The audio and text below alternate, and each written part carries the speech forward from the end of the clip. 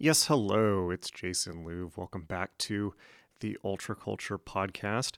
Our guest today is Dot Darling, who is kind of blowing up on Instagram. She's a very young influencer in the occult and magic and has accumulated quite a sizable following with her Instagram. She's also working on her new book, which we talk about in this episode. Definitely really interesting for me, now 40, to get the insight of somebody who's half my age on the future of magic and how young people are seeing it. Very odd because, some of you who have been following me for a while remember Generation Hex, the book that I put out in 2006 when I was basically on the other side of that. So yeah, time moves really fast, doesn't it? But I'm very happy that this whole thing is continuing cross-generationally. So, super interesting conversation. We had a lot to talk about, and you're really going to enjoy it. P.S. Tickets are still available for Introduction to Magic, our all-time intensive, immersive, all-day transformative event that's happening online April 23rd. You definitely want to get your tickets for that before the date rolls around, and there are some features that are extremely limited. For instance, we are doing some of the class in virtual reality, but if you want that level of ticket, there's only 50 available because that's the amount the software can handle. So we're really excited about it. We have pulled out all the stops for this course. You can see it at magic.me, magick.me. It is Introduction to Magic. It is now the top course in the list on the page. And check it out. We've also been selling those NFTs that we mentioned in the last podcast. Really kind of an interesting experiment how that ended up. What did we do? We took Solomonic seals from the Key of Solomon, which is a Renaissance grimoire, and fed them into an art-generating AI. And on top of that, instructed the AI to use the Solomonic seals as seed images to create wealth generating or creativity sparking or talismans or whatever intention we were putting into it. We told the AI to put that intention into it. So the intention, first we picked the correct seals from the book for what we wanted. Most of them are I believe half are for career success, the other half are for creative success, and there's one in there that actually already sold for financial freedom. But we picked the specific talismans that have that, that magical kind of charge behind them already, and then instructed the AI with a matching intention. And the results were pretty interesting, I have to say. You can see for yourself. Those are linked from the Introduction to Magic squeeze page, and they're basically priced at the same price that the course is at, so they double as tickets for the course. I think they might actually now be a little bit lower than the prices for the course in dollars because Ethereum has gone down. So yeah, kind of a deal there while it lasts. You might want to grab before Ethereum goes up again. Yeah, so you basically get a ticket to the course and you get a super awesome AI NFT on top of it. Because what are we doing here if not completely warping the future out of all recognizable configuration? Because somebody's got to weird up the future, and it's definitely not Jeff Bezos, so I'm happy to do it. All right, enjoy the show. I will see you in Introduction to Magic April 23rd. It's going to be awesome, and without further ado, here is Dot Darling.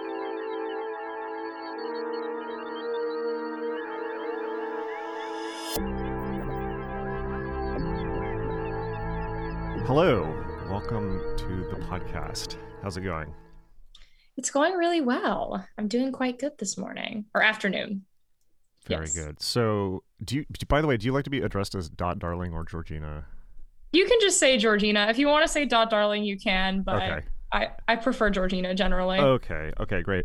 So, your Instagram has blown up over the last couple of years, I think. Just like all of a sudden, like everyone I know has been mentioning you. So, I checked out your Instagram. It was super cool. You're definitely bringing in a very young generation into magic, which is weird to say because I used to do that like 20 years ago, but you're definitely doing that. You have a lot of people watching your social media and following you. So how did you get into this? It's as I know, kind of a strange thing to do with your life. So how did you get into this position?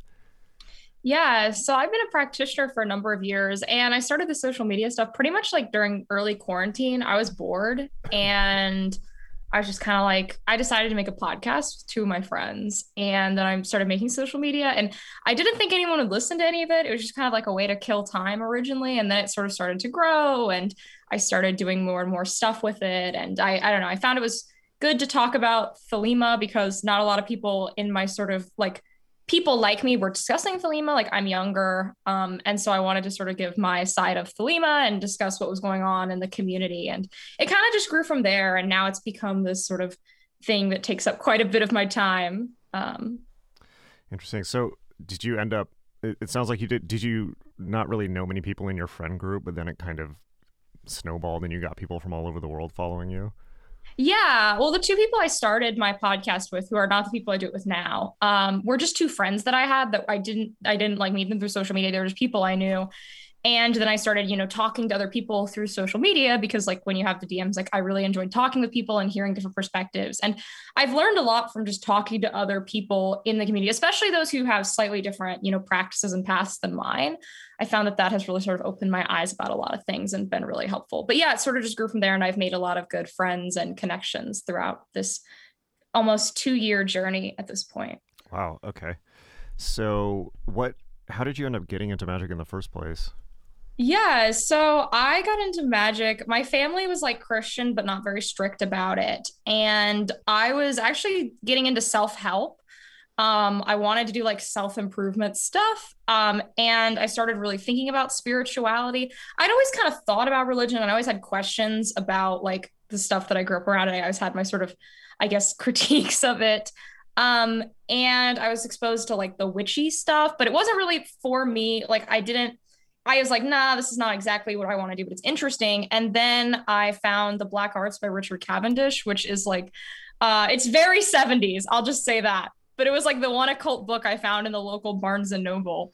And I remember reading it and being like, yes, this is it. And then I started diving deeper and deeper. And I came across Crowley.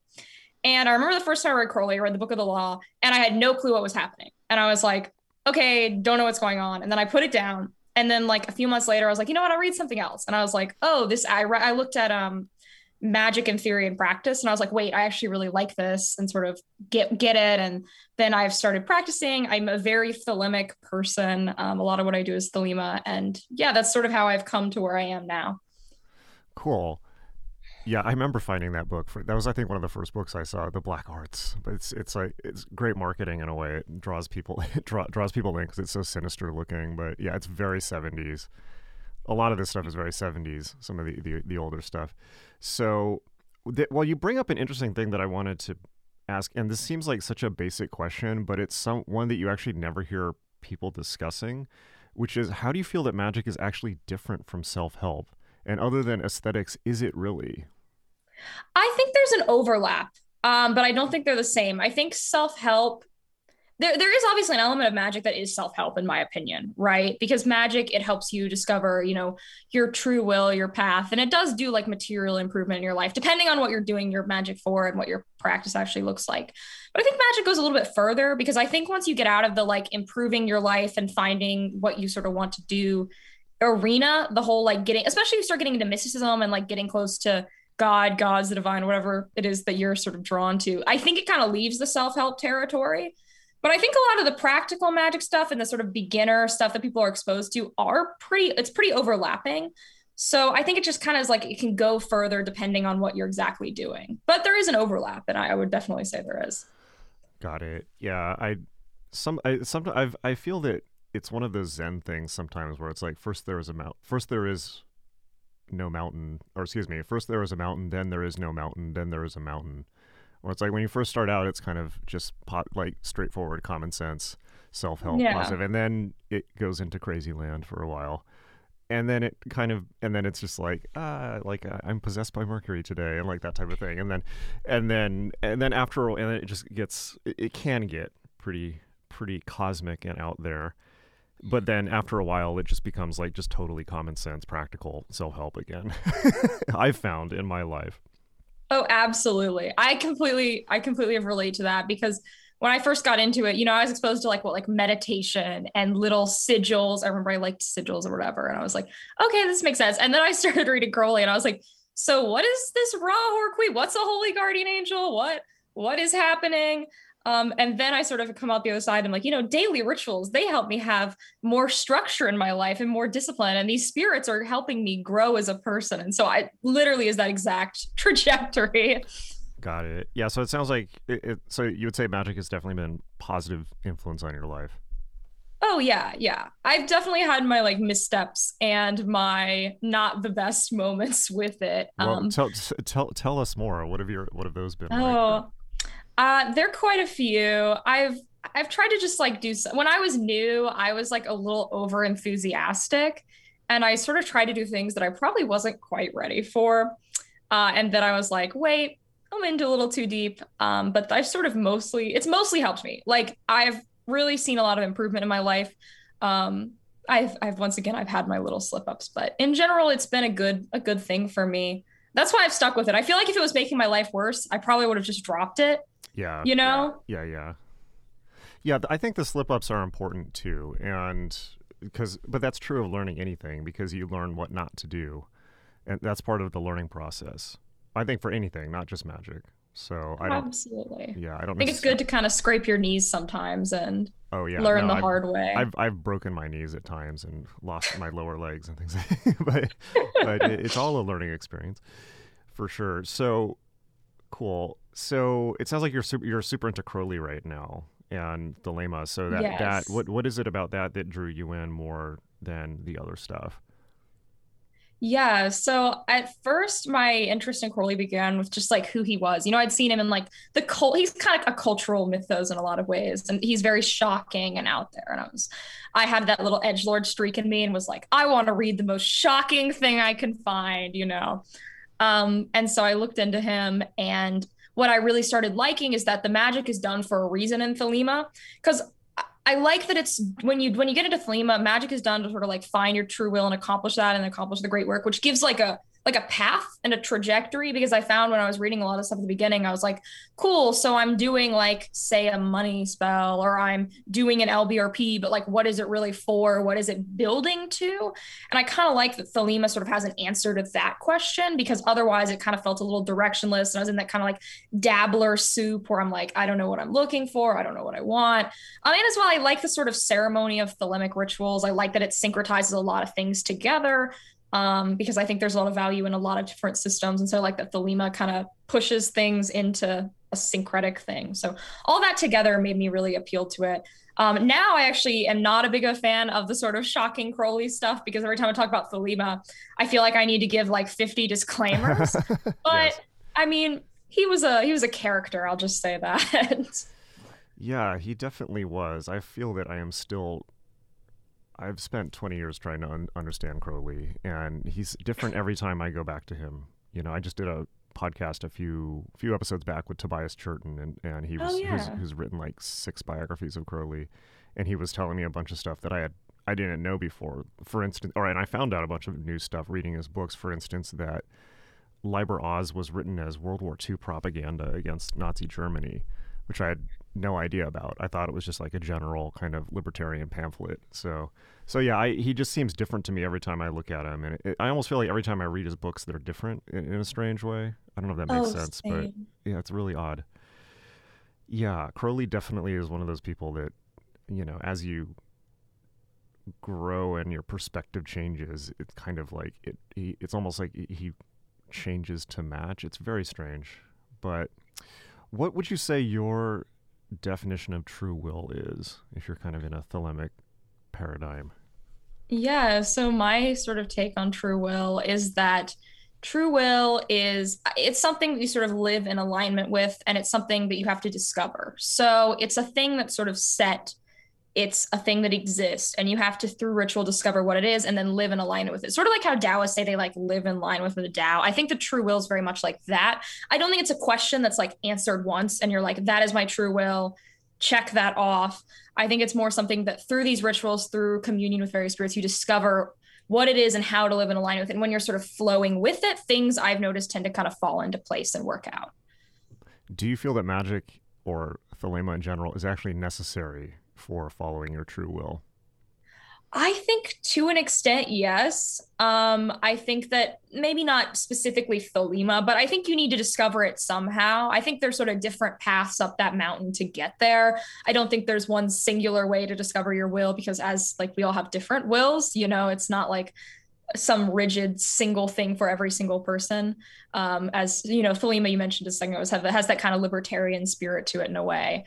But I definitely think you need to find it somehow. I think that maybe deep contemplation could work or doing, say, like Eastern traditions to get there. I think you could, but I think you have to do something to figure it out.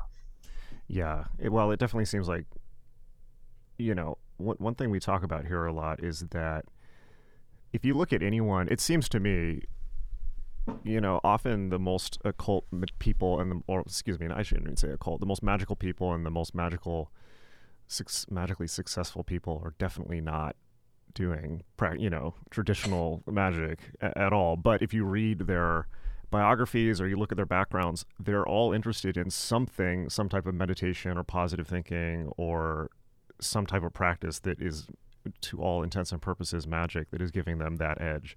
And that's one crazy thing that I've realized, obviously doing what I do, and I end up teaching people from every walk of life, because it's on the internet now. It's a bit anonymous, and so you'd be well, maybe you wouldn't because you're running an Instagram. It's like you'd be amazed how many people from the least likely places end up taking my classes. But it really is, I really do feel that there is something to the idea of the new aeon, where it's kind of like we are in a magical time. Everyone, if you look at the media or like anything, everyone wants some type of magic. There's always some type of supernatural element, whether to everything that everyone is doing. It's usually like through technology or computer graphics or something like that. But everyone wants to be more than human. That's like what every single thing in the media is telling us. Nobody wants to be, just a basic human anymore. And I've actually read, Orthodox and Sufi writers who criticize this a lot and say that there's too much magic in the world. We're all we've become all Luciferian, and we need to go back to just being normal human beings.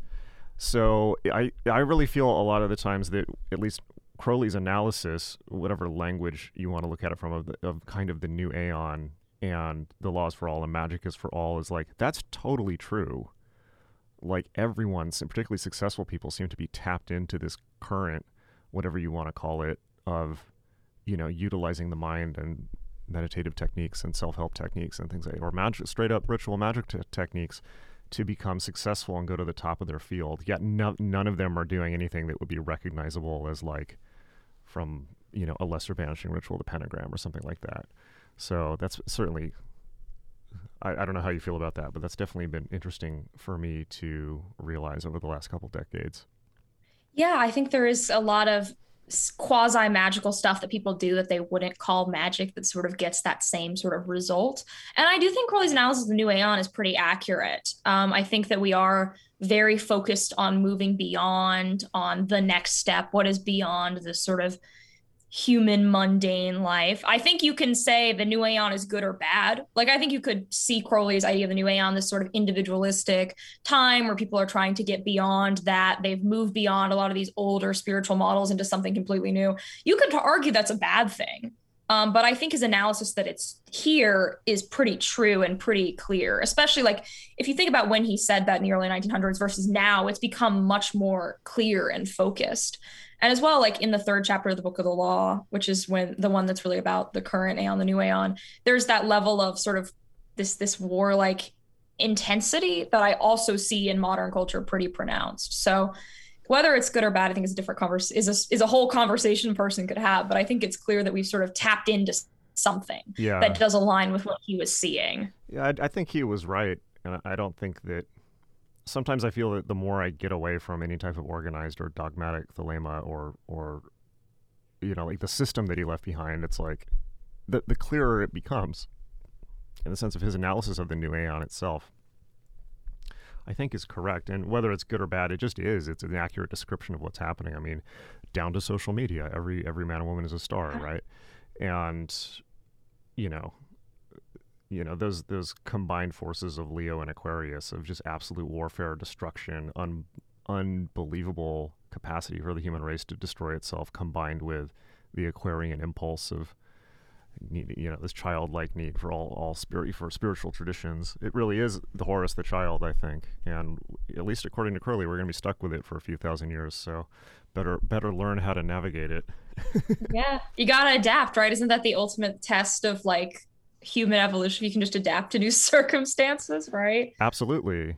Yeah, adapt or die. But that's magic and evolution, consciousness evolution, same thing, right? Absolutely. So you've spent, it seems like you've spent a lot of time kind of trying to reach a more mainstream audience to discuss magic, and this seems to be something that you're very good at in terms of basically being an influencer and getting this material out to a wider audience. What has that been like for you? And what have you kind of learned during that process? I'm super interested. Well, thank you for that. First of all, I'm just going to be flattered. But it's been interesting because Thelema is definitely a bit more fringe than what a lot of people are exposed to when it comes to like magical or magically adjacent ideas. I find a lot of people are sort of aware of like the new agey stuff, which I'm not a huge fan of a lot of the new agey stuff. I think it can be good as like a gateway drug to occultism, if I could put it like that. But yeah, it's been interesting. I find that people are more receptive to the ideas than you would think. I've found that phrasing things in specific ways makes people a little bit more open to it. What have you found there? What have you found there? I'm interested. Yeah, I find if you drop like certain words that sound really extreme and phrase things in like a more general way, people tend to understand it a bit quicker. Like if you drop a bit of the jargon when you're talking to non-occultists, they tend to be pretty receptive, and people surprisingly agree with quite a bit. But there is, of course, the con with kind of talking to more mainstream people about Thelema is that it does. The con of it is that sometimes you kind of have to water things down, which I don't like doing. And I don't want to do that. But sometimes people they'll sort of take it in a way and run with it in a way that's really no longer Thelema at that point. But yeah, it's been interesting talking to non-Thelemites about Thelema. And there's also, of course, the whole getting beyond the elephant in the room that is Crowley. And people making assumptions of what individual Thelemites are like based on the actions of Crowley.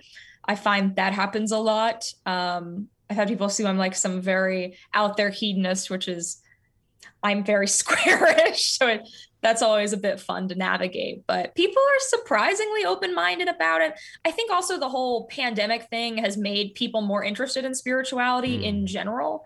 Because when people were stuck inside, they had to think about these really heavy topics a lot more, and a lot more people sort of gravitated towards the occult and thinking about these questions. Like you saw it gaining more traction on social media during that period. And it slowed down a bit as things have reopened and hopefully gone back to normal, hopefully.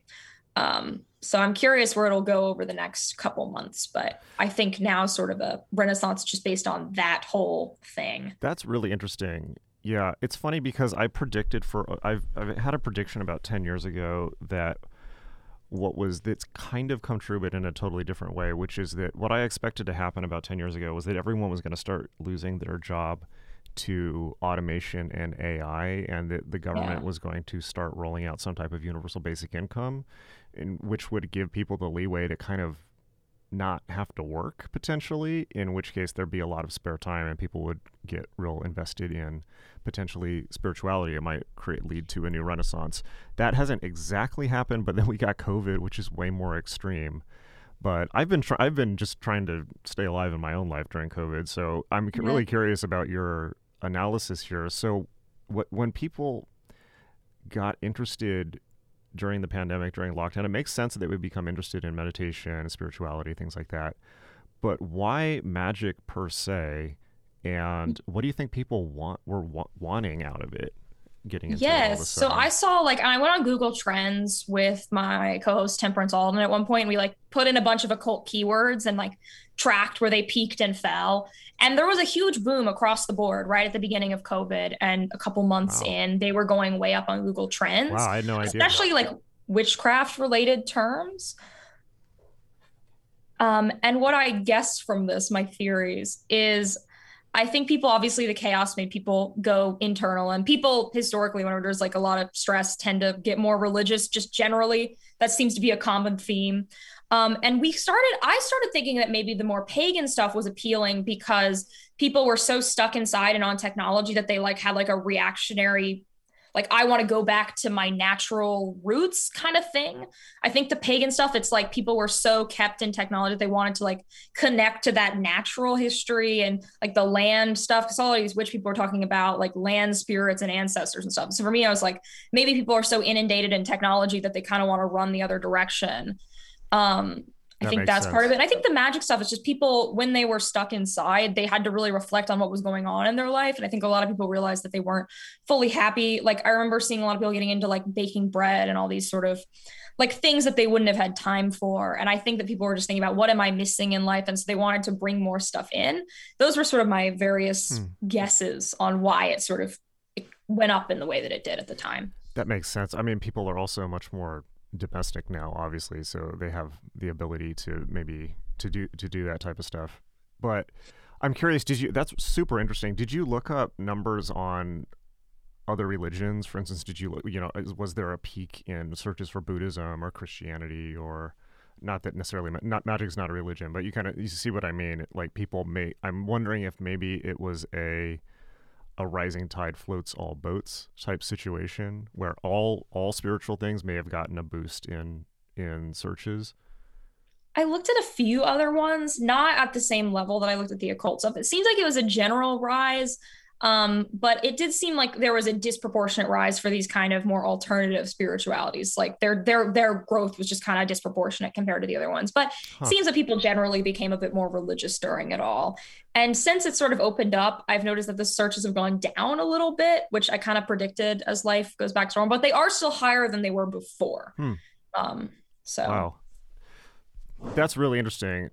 Obviously, interest has gone up in the courses, so that is really interesting. I wonder what effect that will have going forward, because I've definitely noticed that even in the last year, I mean, I've been talking about this stuff for 25 years now, and when I first started, I knew like 4 people in the world who were into it, and it was really socially unacceptable.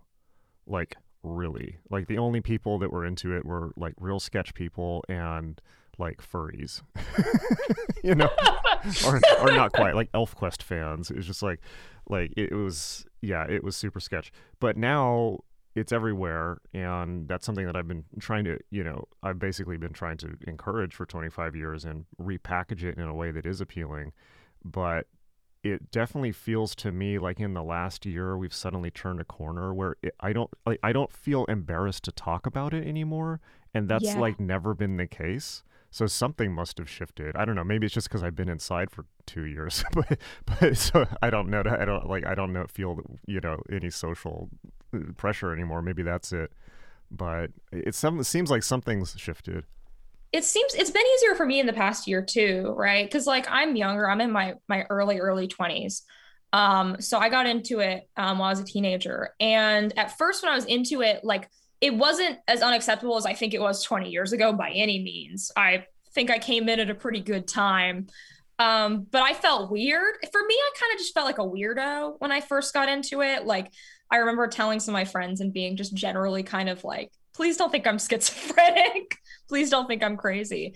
But the past year, I've pretty talked about it like shamelessly. Like it's become more, people are way more okay with it, I've noticed within the past year. And I honestly, like, this is a weird thing to credit, but I think maybe the witch talk thing or like it getting really trendy may have helped with that, because I've always had it pretty easy because it was not like I knew a few people who were vaguely interested in it when I started, but it's definitely become bigger and I think more okay and less weird. So I think it's definitely turned that corner for sure. I agree. And I would absolutely credit, not just certainly Witch Talk, or previously it was Witches of Instagram, but I would absolutely credit the women's witchcraft movement for that, for a big part of it. For sure. That has shifted a lot.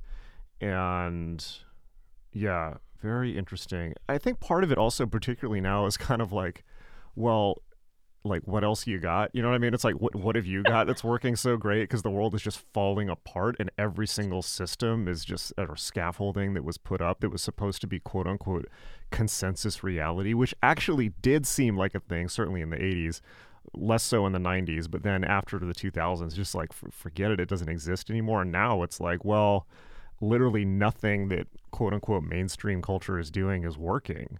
It's just like held together absolutely. by just pretending it's working, basically. It's just like completely crumbling. So it's kind of like, I was talking to my editor John Graham the other day, who is just saying it's like, sometimes magic seems like the most sane, rational, and stable thing all of a sudden.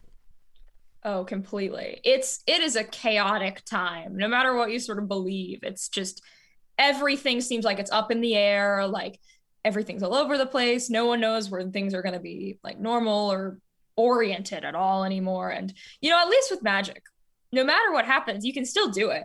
You can still have your practice. You can Hmm. still, work with the spirits you work with. It's a consistent thing that's going to be there because it doesn't necessarily depend on all these other variables in life that are just all over the place right now. Yeah, that's very comforting. And I think that's 100% true. It never changes. It's always there. It never leaves you.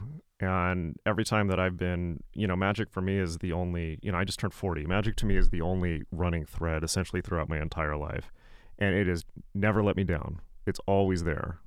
And whenever I've really, people are like, oh, like magic is going to mess up your life. I would say au contraire. Like every time I've really been in a pinch, magic has been there to get me out of it. Even if I didn't think I was consciously doing it.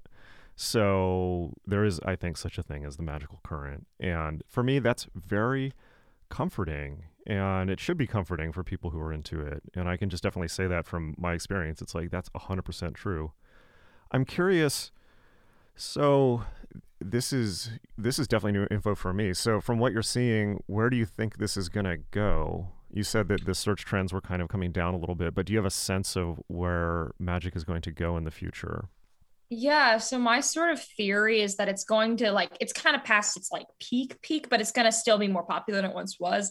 I think it's going to continue to mainstream. I've noticed over the past couple months, like certain newspapers, the Washington Post has run multiple like tarot stories and stuff like that. I think it's going to become a lot more normalized and sort of integrate into not mainstream culture, but like mainstream counterculture, if that makes sense. Like it's going to be a thing that's present and not seen as completely bizarre. I think it's going to be normalized in the same way that like astrology and like crystals are kind of normalized now. Like they're seen as a bit quirky and weird, but they're not like completely out there. Like if I would have talked about, say, Goetia 5 years ago, I would have gotten. I mean, Goetia's still a bit edgy. I'll say that's still I kind think of fringe. Goetia will always be edgy, but they're Yeah, putting I it think they're putting that's it one that in maybe movies that's not now. the best I mean, they example. put it in that movie Hereditary. I personally hated that movie, but that was a big movie. It's like these things are definitely out there in the in the mainstream for better or worse. Maybe it's for worse. I don't know. Maybe we shouldn't have let the Yeah. genie out of the bottle, but it's out.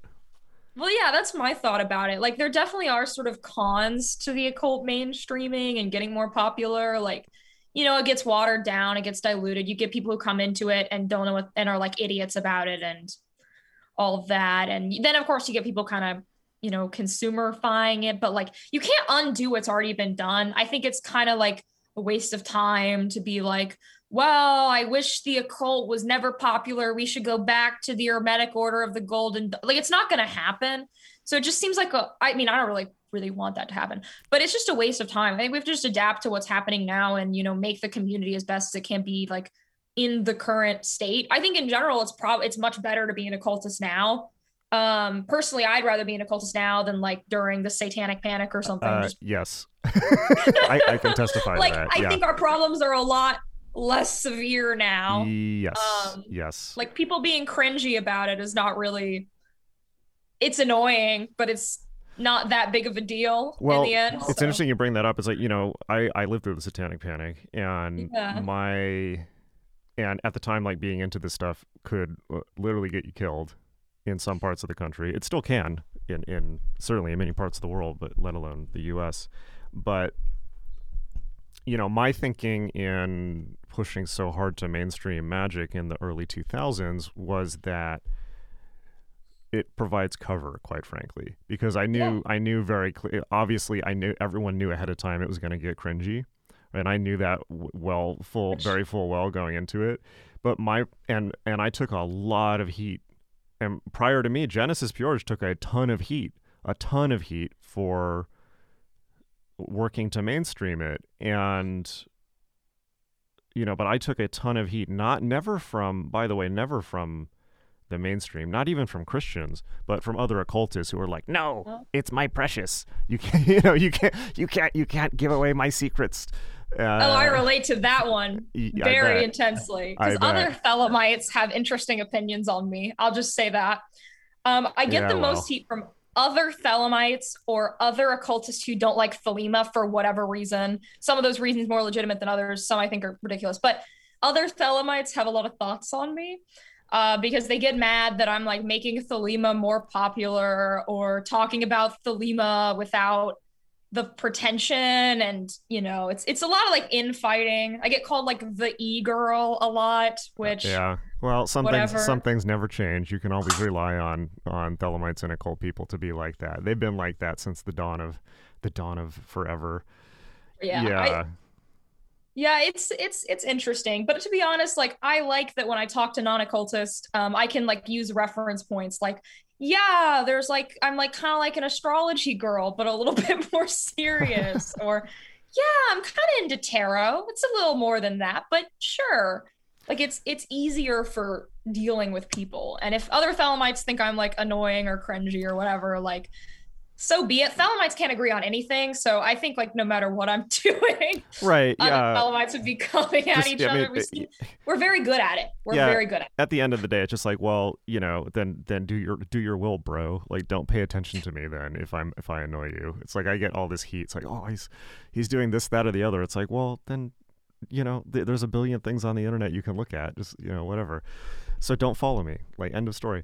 But yeah I think it's very good, and I'm glad that the spell worked in a sense. It's like I think it's very good that it's become so mainstream, because when everyone's into it, even if they're kind of cringy and shallow, the people who are really serious are no longer stick out, and it provides cover. We're much safer.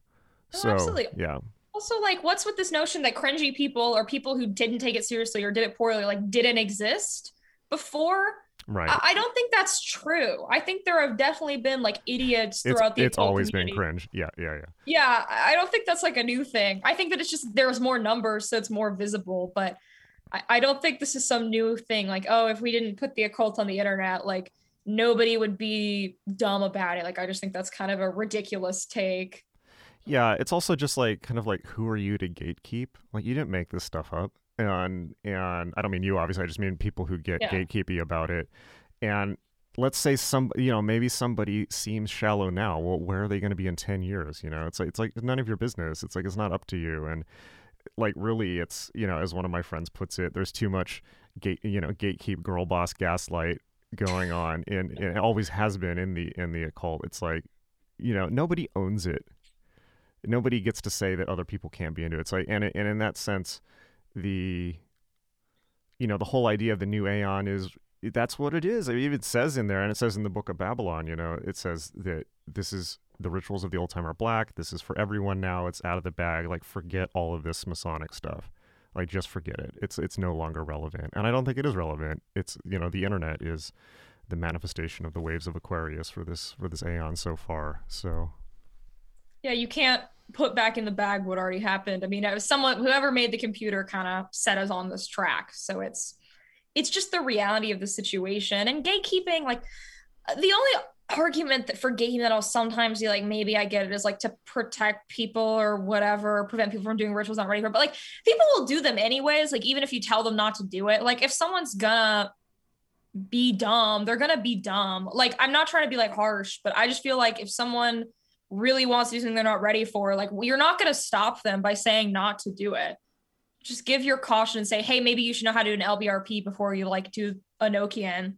But like, we can't stop people. It's just, you have to give your warnings and give your advice, but gatekeeping doesn't really work, in my opinion, anyways. Like, even if you try, if someone's super ambitious, you can try to gatekeep as much as you want. They're going to figure out how to do it anyways.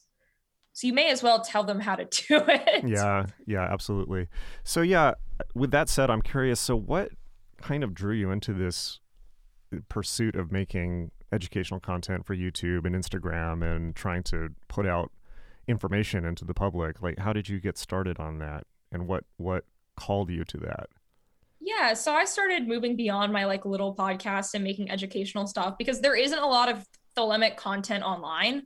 Like, I just noticed a lot. If you look up like Thelema, a lot of the stuff's pretty old, or it doesn't get updated frequently, or it's like blogs, and blog reading is a lot less popular now. Or maybe my fellow Zoomers are lazy. I don't know. And so I was like, why don't I make some more? Because there is like Thelema stuff there, but there's not a lot of it. It's not getting updated. A lot of the websites are like probably like running off software from 1992, which is fine. There's a lot of great information on those, but you know what I'm talking about. Yeah. No, or it's like sure. The YouTube videos that are like a video of someone doing a PowerPoint in like the back of a lecture hall. Like, those videos are typically the best, like some of the best information, but like people don't watch them because they're not visually drawing. Like, people are shallow in that way. And so I was like, you know what, I'm going to make content that I would want to watch. That was kind of my thought. And so I just I put up a camera and film against this wall, and I did my, like, I tried to make things very beginner oriented, because a lot of the stuff is, there's like occult content tends to go one or two ways, right? It's either like super beginner witchcraft stuff, or it's like using like AA jargon everywhere, and it's no one can decipher it without some, and I wanted to like bridge the two. So I try to make like beginner stuff, but I try to go a little bit deeper sometimes and do it in a way that's presentable, because I can't talk in that pretentious way. I can't take myself seriously doing it. Like, I can't take it seriously whenever I do it. So I can watch it, but I can't do it myself. And so I just started trying to make what I wanted to see. And I made like some videos. I still make videos and stuff. And I try to update regularly. And whenever I see like new people talking about Thelema, I try to take them on my channel or my podcast, so people know that they exist. And all that stuff, because it's where there's not a lot of stuff about us that pop up, I've noticed, which is weird, because if you look at like local groups wherever you live, typically the OTO is one of the few groups that comes up, right? Like, when people try to find occult communities, Thelema stuff comes up pretty easily, but there's not a lot of educational stuff about it, which I found a bit bizarre. So I was like, you know what, I'll just make a video, maybe good, maybe bad, but I'm gonna do it anyways. Yeah, that's a really good point. I think well, there's always been Lon Milo DuQuette, and then at one and there were Rodney Orpheus's books as well. I don't think he's still doing them, but yeah, it's always been an underground thing for sure. So do you find that the kind of the more beginner friendly videos do really well? They tend to, yeah, well, because there's always new beginners, right? People need a way in. I feel like people need, in a sense, something to jump off of, because going from like, hi, Wicca is like, what is Wicca 101 type stuff, to, reading. DuQuette is great. I love DuQuette's work. I'm really inspired by him, by the way. He's one of my favorites. To reading, like, say, straight up Crowley, right? There's a big gap.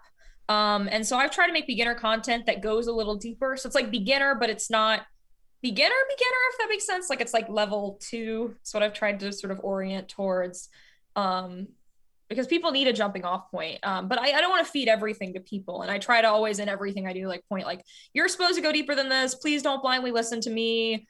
I am one person. People will disagree with me. And so I always try to like give resources and stuff to go to the next step, because I find people don't really know how to get from here to here. So I've tried to be the bridge. So how do you bridge those? Like, how do you guide people across the abyss?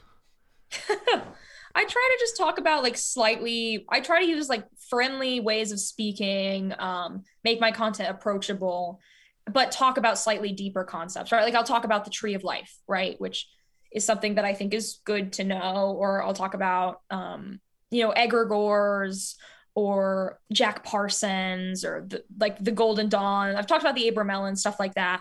That is sort of like stuff you approach a little bit later. But I've tried to make it, so that people know how to actually read the stuff.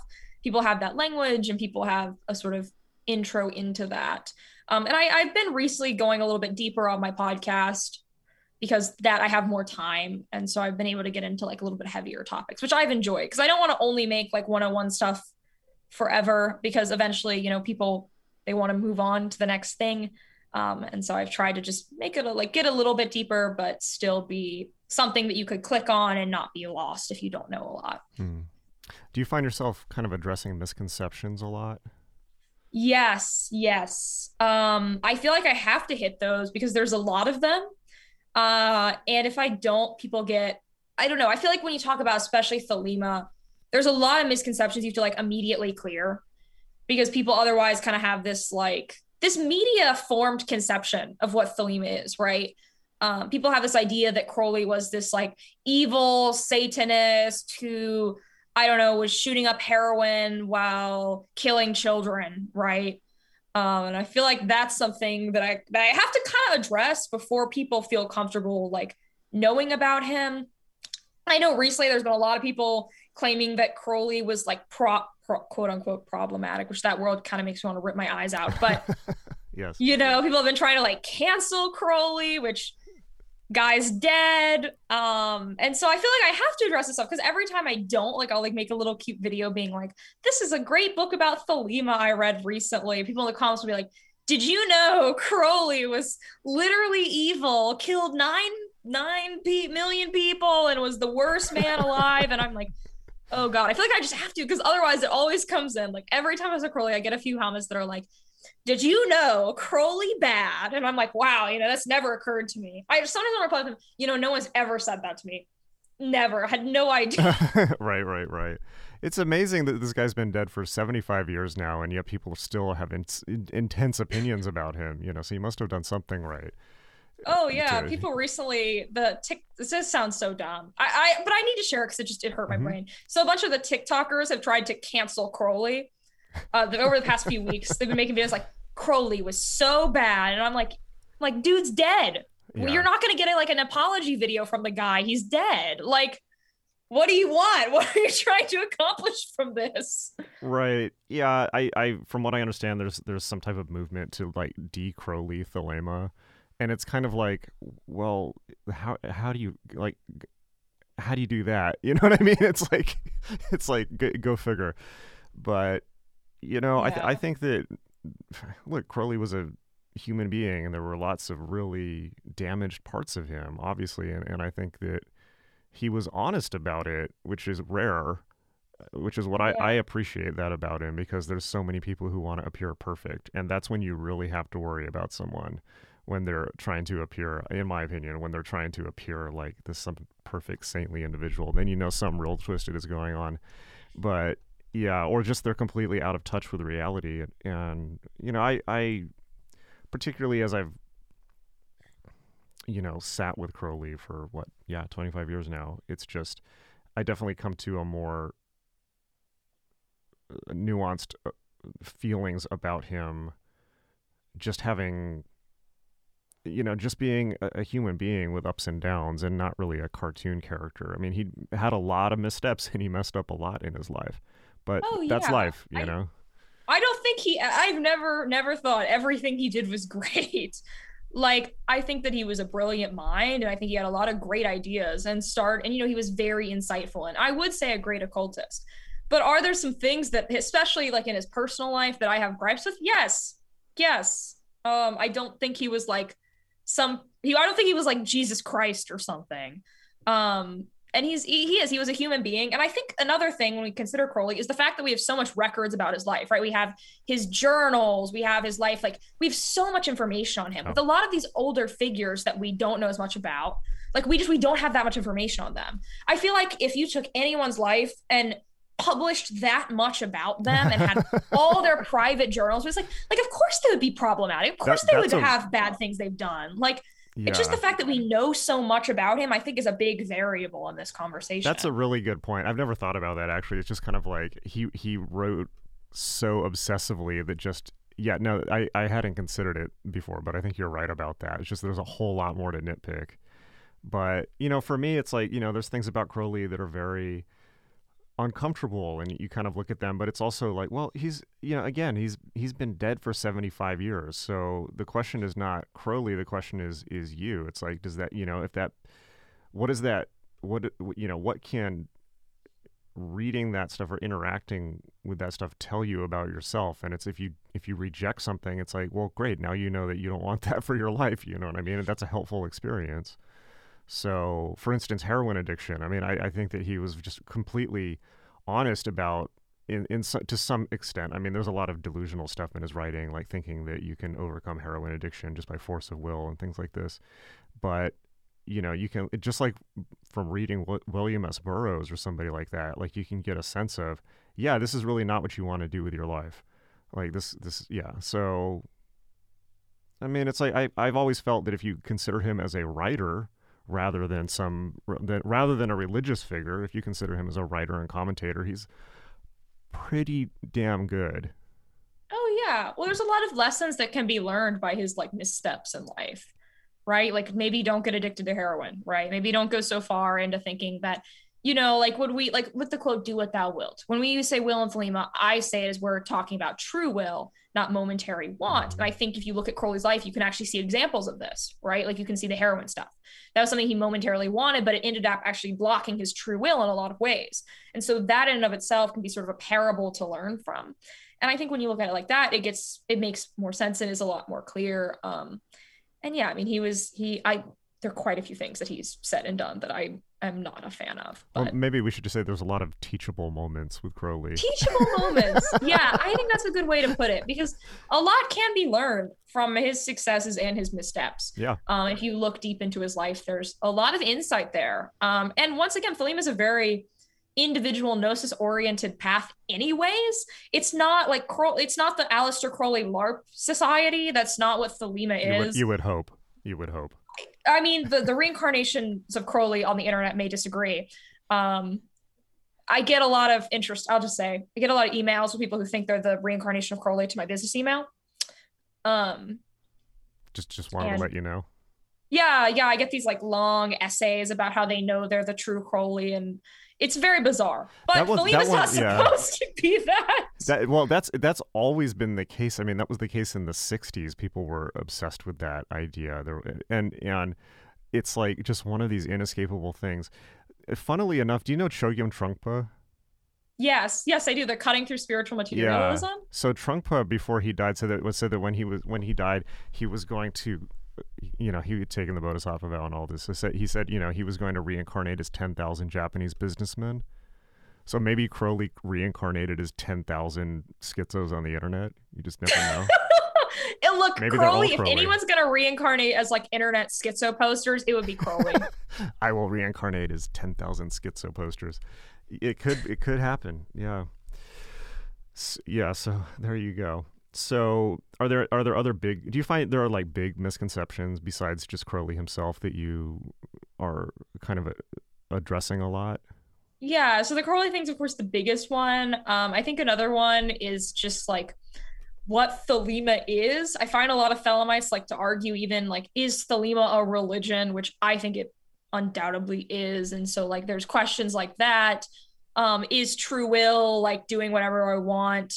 Because a lot of people take the do what thou wilt quote to mean like I can do whatever I want whenever I want, and that's something that to work against. There's also been a lot of people saying that Thelema is like X or Y political ideology, which I don't like that take, because Crowley's politics were very just all over the place, and it's not a political ideology. Just has some political implications you can see here and there, but so that's one that I've been working against. That's a newer one. People will be like, being a Thelemite means you believe X, Y, or Z. And I'm like, well, not really. You can see vague anti-authoritarianism, but like, I don't think that's a whole thing. And then there's like, is the Thelema satanic thing? Are you like a Satanist stuff? I mean, that's any occult person, I think, has to deal with that one. Yeah. And also, like, can I be a Thelemite and not be a ceremonial magician? I find a lot of people who are younger, like in my age range, who are interested in Thelema are like, can I also do folk magic and be a Thelemite? Can I also do sigils and be a Thelemite? And I'm like, yes, you can. The Thelema cops are not going to come and arrest you for reading Crowley and not doing a Star Ruby. That yeah, if only. So, You want to bring out the Thelema cups? well, they do exist. They just don't leave their basements. Very true. Very So true. interesting. Yeah, but it seems like overall people are just positive. Like it seems like pretty much like outside of like the usual like, you know, is Crowley bad? Is this Satanism? You know, is this bad? You know, which it's not obviously. It seems like those are all positive concerns. Like it's, you know, it's being excited about it but wanting to know if you're doing it right. Is that Yeah, correct? people are pretty positive. You know, I've had mostly a positive reaction. Like even when I talked to the Financial Times at one point, and even they were like really chill Wow. with me. What happened there? Yeah, so one of the journalists from the Financial Times wanted to do a piece on witch talk, and they liked my TikTok. They're like, I like that you go deeper. And I talked with them, and even they were like really receptive to Thelema. The So I was Financial like, this is Times? strange. Kind of expected to like be a bit interrogated in that interview. Wait, what, the Financial Times? Yeah, I was surprised when I got the DM What? too. That's They want to do a amazing. piece on why is witch talk popular, and so they talked with me about Thelema for a while, and I was like, huh, this is a little bizarre. But yeah, most people have been very positive. I maybe it's also that I'm not a very intimidating person or something. Like I don't have, I guess, a stereotypically like scary Satanist vibe, but Right. yeah, it's mostly positive in general, you know? Yeah, that's great. I definitely have certainly in the last few years it's like I think everyone who lived through the Satanic Panic era just remembers it not being like that. I mean, you know, Anton LaVey used to get bullets through his window, you know, and had to black out the windows and make sure, and they had to like always walk under the windows in their house. So things have changed a lot, and you know, Genesis, my mentor, got practically, you know, had to go into self-imposed exile from England because of all these accusations were put out against her, and the mob was out to get her and all of this. It's like, yeah, so I think everyone who went through that era or who learned from people who did just have this are just pretty traumatized and just have this like total fear. But I think that that's definitely changed in the last 10 years. Now it's gone the other way, and that's pretty amazing, I think. And I'm always amazed. I always find myself catching myself now thinking, you know, if anyone's being doubting and weird about it, it's me, in the sense of when I'm talking to people, it's like I'm hesitant to talk to people, but whenever I'm actually open with people, it's like they're positive. And one thing I learned really early on too was if I get if people ask me about it, if I get real like, oh well, you know, that's secret and I can't tell you, and that's like, and I get dodgy about it, then they're Yeah. immediately suspicious for good reason, because they're like, okay, like what's going on here.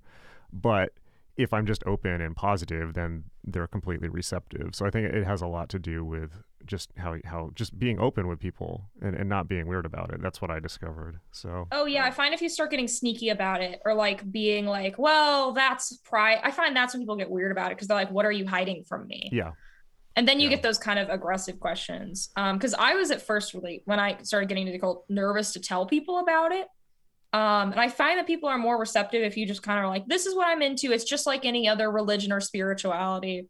Kind of try to talk like I'm just any other religious or spiritual person, just say what I believe and not say it in like a nervous way or like a kind of suspicious speaking way. I find yeah, people are much more receptive. yeah, Like 100%. it's like this is just what I believe. It's my faith. I even use phrases like that. I'll just steal like mainstream religious phrasing and then just apply it to Thelema and phrase things in that way. And people I find are just more comfortable with it. I just tell people I'm a meditation teacher, so you know, Yeah, exactly. No, even saying stuff like that, which people like is are. true. I'm like, oh, I'm just into if I don't want to have a long conversation about it, it's like, yeah, I'm just kind of into Western mysticism. Hmm. And they're like, okay. Got it.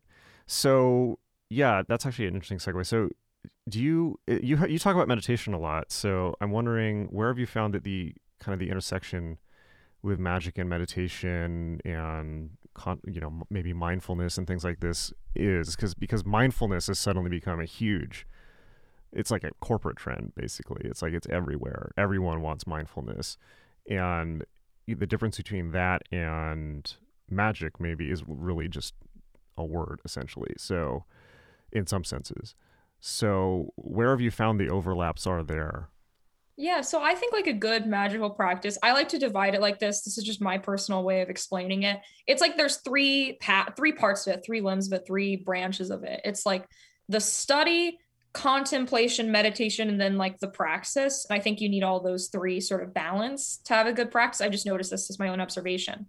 But I think meditation is really important. Mindfulness, contemplation, taking time to think about things and be in your own space. Because if you can't control your like inner microcosm, how do you expect to control the macrocosm?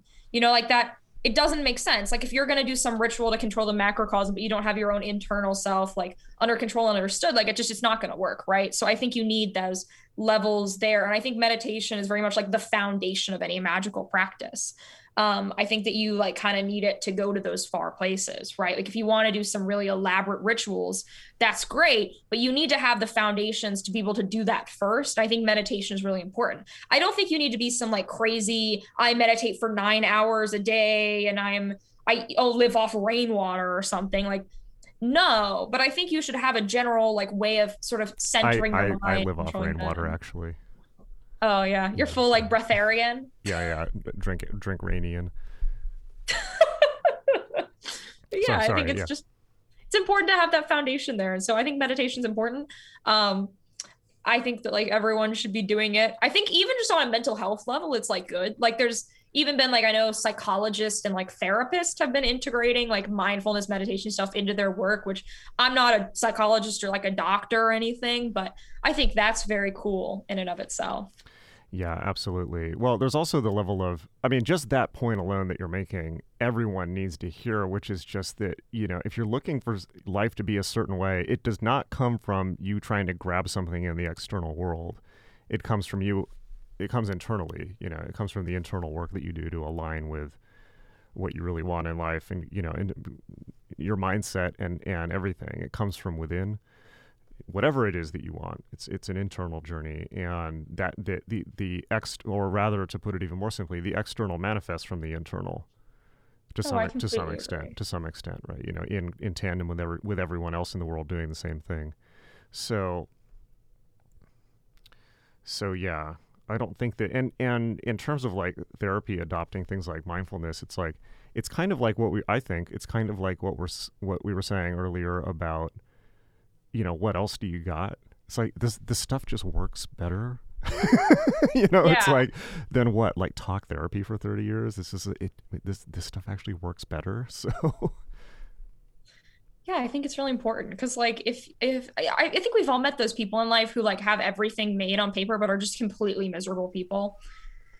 And I think that is proof that like what's going on internally really matters because you can have things in your life that work, but you can still hate everything. And I think like knowing that and recognizing that is really important to realize that you do need to do internal work and you do need to think about this stuff. Even if you're not going to like be doing, I don't know, Solomonic magic or something, right? I think just even having something can really help you avoid that trap. Because I've seen people who have had like objectively worse lives than some other people who are happier, And I think it's important to learn that and recognize that as a phenomenon. Yeah, that's 1,000% true.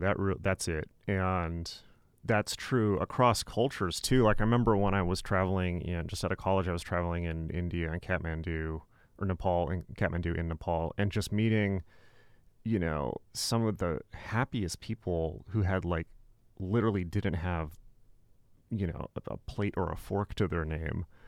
And then but yet they're immersed in ritual and magic and connection with God all day long. And that's a little bit over romanticizing it because like poverty really sucks and we need to help, I think that the world has made great strides in overcoming it to some extent, but those unfortunately could go backwards really fast because of the fallout of COVID, the fallout of the sanctions of Russia. I mean, things could get real nightmarish on Earth very fast, particularly for the developing world. So we need to pay attention to that. But so I don't want to like oversimplify it. But I just remember coming back to America after traveling over there, and it's just like everyone is so rich here. Even the poorest person seems like a king compared to people there, and yet everyone's miserable. They're like living in their perfect air-conditioned houses, and just they're full of misery, and they have all these things to entertain them and serve them, and they're just unhappy. And so it's just it's one of life's, bitter ironies, because it's so gross in a way, but it's also, people don't have a context. Maybe people for comparison, they look at the people right next to each other rather than the grand scheme of things. Maybe that's part of it, but it's so true. I mean, you can live in hell, but in your mind you're in heaven. And conversely, you can live in heaven, but in your mind you're in hell because of your own thoughts and your own torment of yourself. And Absolutely. the way out of that is, I think, certainly meditation practice helps a lot.